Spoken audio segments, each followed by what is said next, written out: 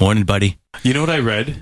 Ontario has warned residents not, I repeat, not to put swords in recycling bins.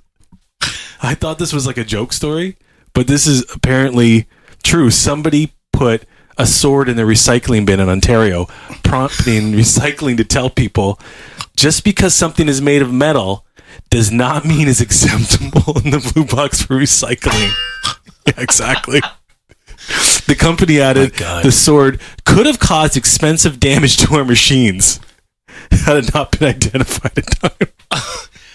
Give me a break. It's like these, and don't you save them? Don't you put them up on your wall? Yeah, who has a sword, first of all, that they're getting rid of? Honey, where should I put this?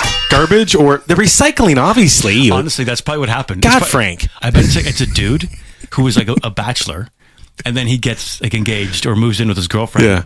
And then she's like, no, you're not keeping a loser sword in the apartment. And he tried to hide it in the closet. Right. And she goes, Cole, I thought you threw this away or gave it. No, where am I going to put it? Yeah.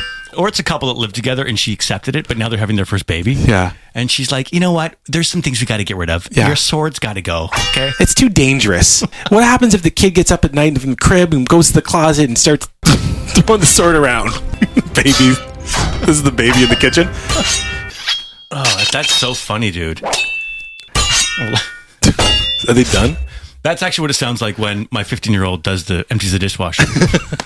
Take it easy with the dishes. Would you take it easy with the dishes?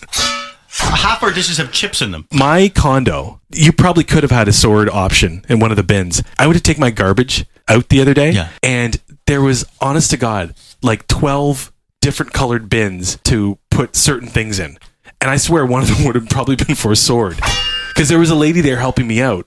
She was like, I just thought it was going to be a garbage and I just throw it in there. No.